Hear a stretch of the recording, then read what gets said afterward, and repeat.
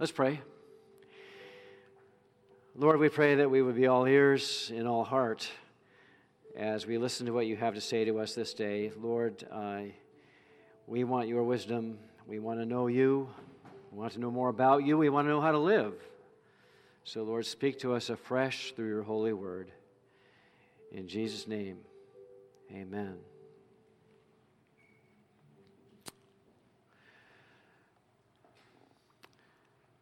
If you could wish one thing for yourself, what would it be? Would you wish for a house the size of the one Bill Gates built on the shores of Lake Washington? 37,000 square feet with a dining room that can seat 100 people. I was kind of thinking about that. What would it be like to have a house that's 37,000 square feet? I mean, that's a lot of vacuuming, right? I guess you'd have to have a staff of 50 people to take care of it, to keep it clean. I don't know. If you could wish for one thing for yourself, what would it be? I mean, would you wish for fame or fortune? Would you want a coveted spot on People magazine's The World's Most Beautiful People of 2017? Of course, how you answer that question really reveals what you value most. In Old Testament days, young King Solomon was asked that very question by God, who appeared to him in a dream. And you know what he asked for? Did he ask for riches? Although he turned out to be pretty rich. Did he ask for gold? Did he ask for silver? All the kingdoms of the world? No. He asked for wisdom, of all things. Wisdom, that he might be a man of good character and rule his kingdom aright. A lot of credit goes to young King Solomon. The book of Proverbs in the Old Testament is attributed to Solomon, the son of David, king of Israel, and he was famous for his wisdom. And so we can imagine him saying these very words from the book of Proverbs to his own son, giving him wise counsel. My son, if you accept my words and store up my commands within you, turning your ear to wisdom and applying your heart to understanding, indeed, if you call out for insight and cry aloud for understanding, and if you look for it as for silver and search for it as for hidden treasure, then you will understand the fear of the Lord and find the knowledge of God. For the Lord gives wisdom. From his mouth come knowledge and understanding. He holds success in store for the upright. He is a shield to those whose walk is blameless, for he guards the course of the just and protects the way of his faithful ones. Then you will understand what is right and just and fair, every good path. For wisdom will enter your heart, and knowledge will be pleasant to your soul. Discretion will protect you, and understanding will guard you. Wisdom will save you from the ways of wicked men, from men whose words are perverse, who have left the straight paths to walk in dark ways, who delight in doing wrong and rejoice in the perverseness of evil, whose paths are crooked and who are devious in their ways. So, what is wisdom? Well, let me tell you what wisdom is not. It's not the same thing as knowledge. Some people who are very well educated actually have very little wisdom, and some people who are unschooled are very wise. The novelist, philosopher Walker Percy said, "You can get all A's and still flunk life. You can have all the knowledge in the world, but still not be wise." Wisdom is knowing what to do with the knowledge we have. It's knowing how to apply it in daily life so that it makes a positive difference in our lives and the lives of others. Yes, it has something to do, as Proverbs describes it, with these descriptors, with understanding and insight, discernment, good judgment. Wisdom is a discerning and judicious use of knowledge so that people are blessed and that it will lead to human flourishing.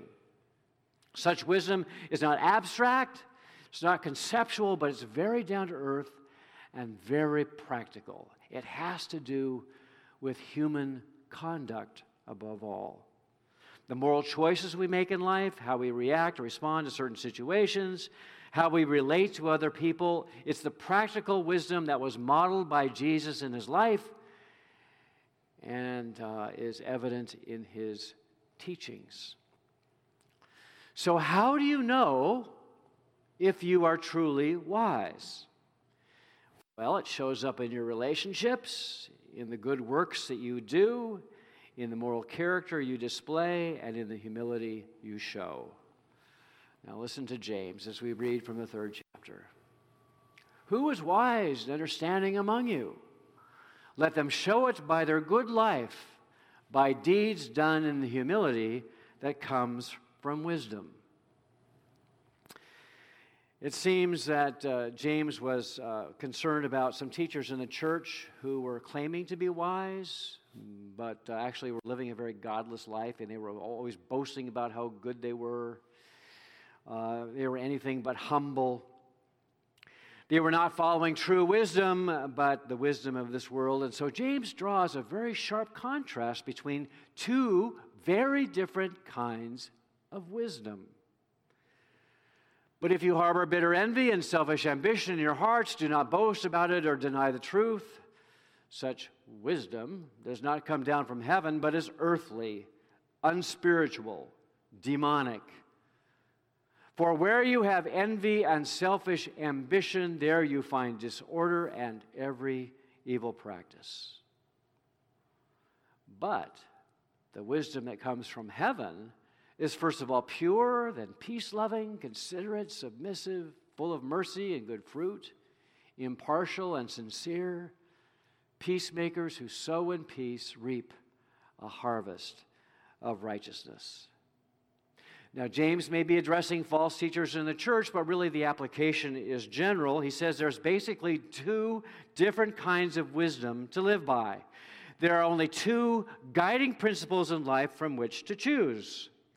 You can follow earthly wisdom, embrace the world's values, and take your cue from how everyone else is living, or make up your own morality as you go along.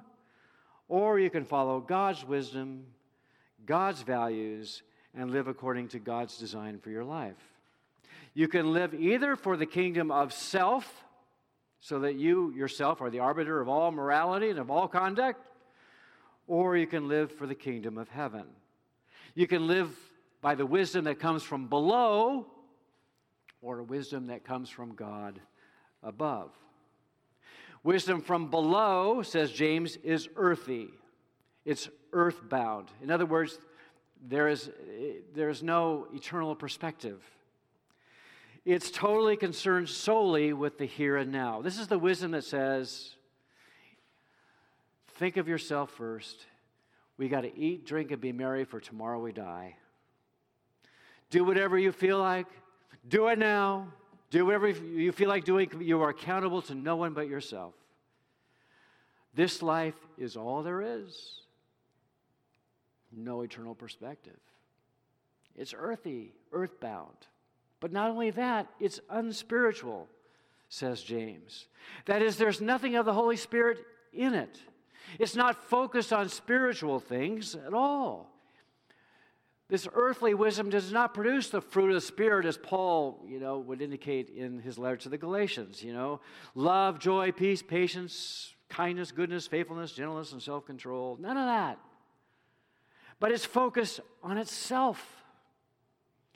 And it really doesn't care about spiritual things. It's just apathetic about the whole thing. And then James says that this wisdom from below is demonic. I mean, the prince of darkness promises the good life. And he uses his version of worldly wisdom as a hook to draw people away from God and away from God's ways. He delights in planting doubts in people's minds and hearts. It's the lie of the Garden of Eden. Did God say you shouldn't do that? Come on. You can't trust God. God doesn't know what he's doing. He's only trying to take the fun away. He's trying to spoil your life. Do whatever you feel like doing. Follow your own wisdom. Don't follow God's. And so, the Prince of Darkness speaks to us. And if we listen to him, then, to use the words of Proverbs, we follow in the ways of wicked men, whose words are perverse, who have left the straight paths to walk in dark ways, who delight in doing wrong and rejoice in the perverseness of evil. I mean, this is a hellish kind of wisdom. And James says that to follow this kind of wisdom leads to all kinds of disorder and mayhem. If you don't live by God's design, you set yourself up for grief and heartache and pain. Yeah, disorder, chaos. Led by the twin vices of envy and selfish ambition. In essence, wisdom from below would tell you to put yourself first. And that wisdom is trying to get an advantage over other people so that you can truly be successful in life. Popular Women's Magazine summarizes this guiding principle in blunt fashion. I found these words somewhere. Good housekeeping, which I read regularly. Can't wait for it to hit my mailbox. Think about yourself. Talk about yourself. Use I as much as possible. Mirror yourself constantly in the opinions of others. Listen greedily to what other people say about you. Expect to be appreciated. Be suspicious. Be jealous and envious. Be sensitive to slights. Never forget criticism. Trust nobody but yourself. Insist on consideration and respect. Demand agreement with your views on everything. Sulk if people are not grateful for the favors shown them. Never forget a service you have rendered. Be on the lookout for a good time for yourself. Shirk your duties if you can. Do as little as possible. Love yourself supremely. Wisdom from below. And the trouble is, we are bound, if we follow that kind of wisdom, where self is at the center of everything and you're trying to secure advantage over everybody else, you reap a harvest of bad fruit. I mean, it's not a pretty picture. It's no wonder that the title of this article where I found these words is A Recipe for Misery. And it certainly doesn't lead to the kind of shalom that God wants for his people, about living in peace with others and experiencing the fullness of life together as enjoying God's kingdom even on earth. That comes from living God's way. But James says there is another way to live, another kind of wisdom to follow. It revolves not around self, but around God. It's wisdom from above. It comes from outside of ourselves. And when we live by this kind of heavenly wisdom, good fruit, godly fruit is produced. And so James lists some of them.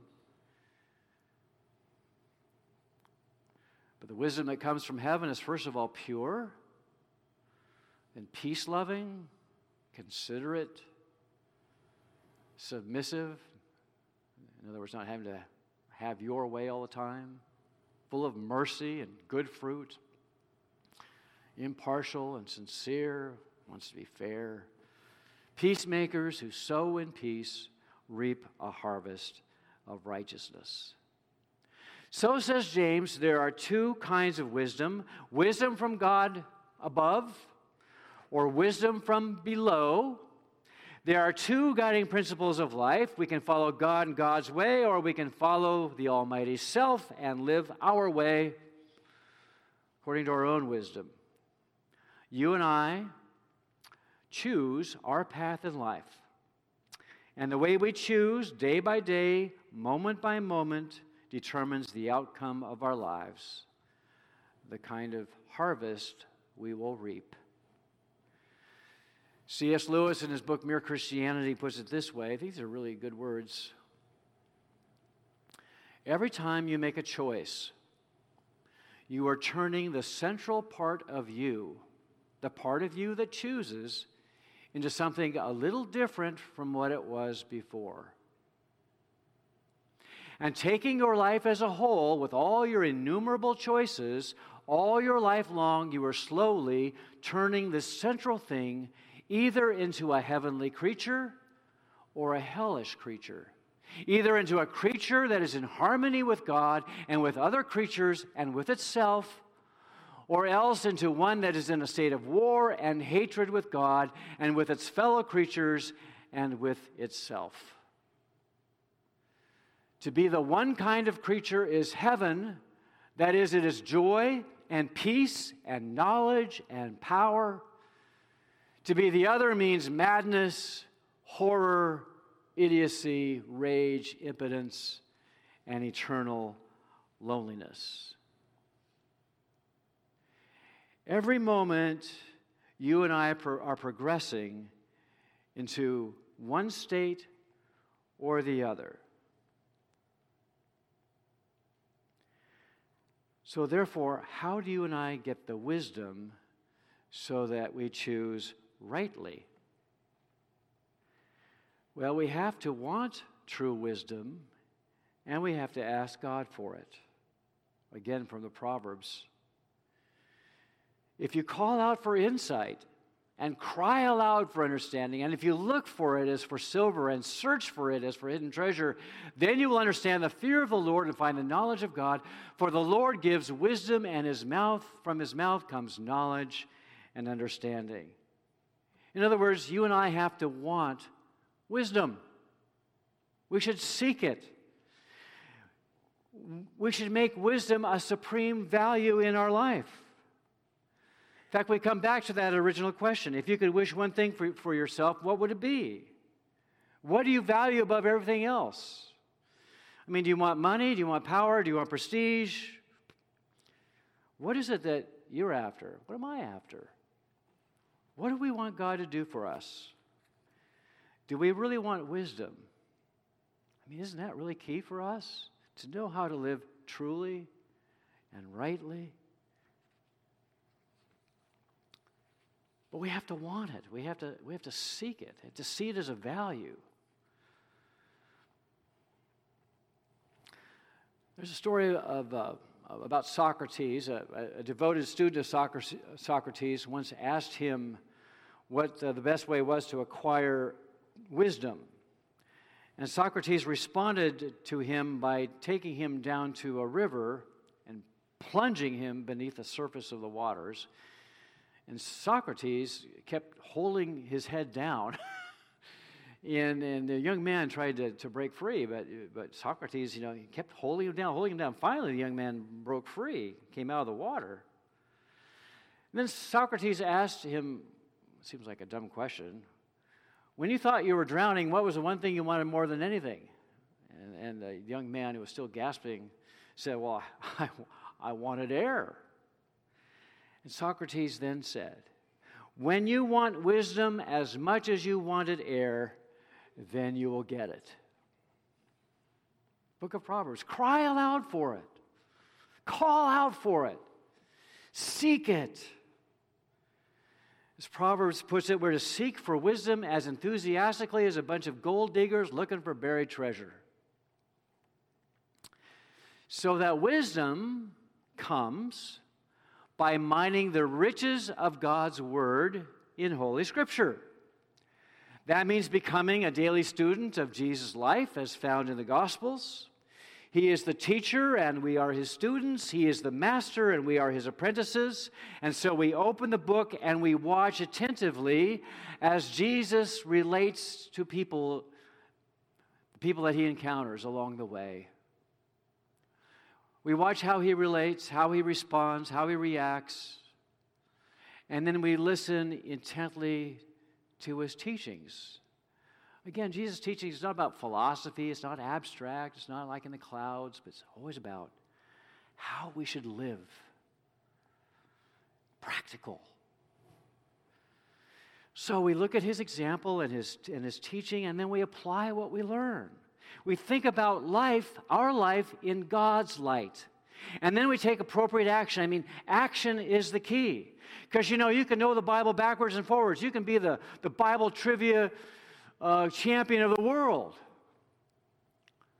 But it doesn't do a bit of good.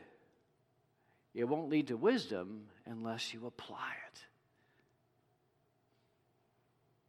Real wisdom, says James, shows itself in good deeds. If you're not showing good deeds in your life, if you're not showing an appropriate amount of humility, if you're not reflecting Christ's character, you are not following the path of wisdom. You are not wise. We are wise when we follow the way of Jesus. So you and I are to seek wisdom, and most importantly, and most basically, we have to ask for it. Remember what James says in the very first chapter of his letter? If any of you lacks wisdom, you should ask God, who gives generously to all without finding fault, and it will be given to you. God answers prayer, and God will surely answer a prayer like that, because God wants more than anything else for us to live wisely, according to His plan and His design for our lives. Sometimes we look for wisdom in all the wrong places. We consult this person or that person or whatever, when what we really need to do is ask God for wisdom and then listen to what God says. And God promises to dispense that wisdom to us. And that wisdom is always good, and it always leads to a harvest of righteousness, of love and joy and peace and patience and gentleness and goodness and self-control. In fact, James says a little bit later in his letter, you don't have because you don't ask. So let us ask God for wisdom. Let's do that now. Let's pray. Gracious God, we confess that we do not always follow the path of true wisdom, but we follow the ways of the world, thinking that somehow will make us happy and will bring true success and prosperity, when in fact it really only comes as we listen to you and as we live by your design for our life, as outlined in Scripture. Lord, we want to be wise as serpents, as you say. We want to know how to live truly and rightly, how to live a truly human life. And so we ask you for wisdom now. And help us to look to you for wisdom day by day, moment by moment, in all the innumerable choices we have to make. And Lord, every day make us more like you.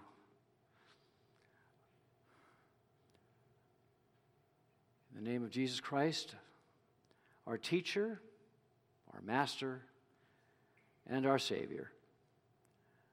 Amen.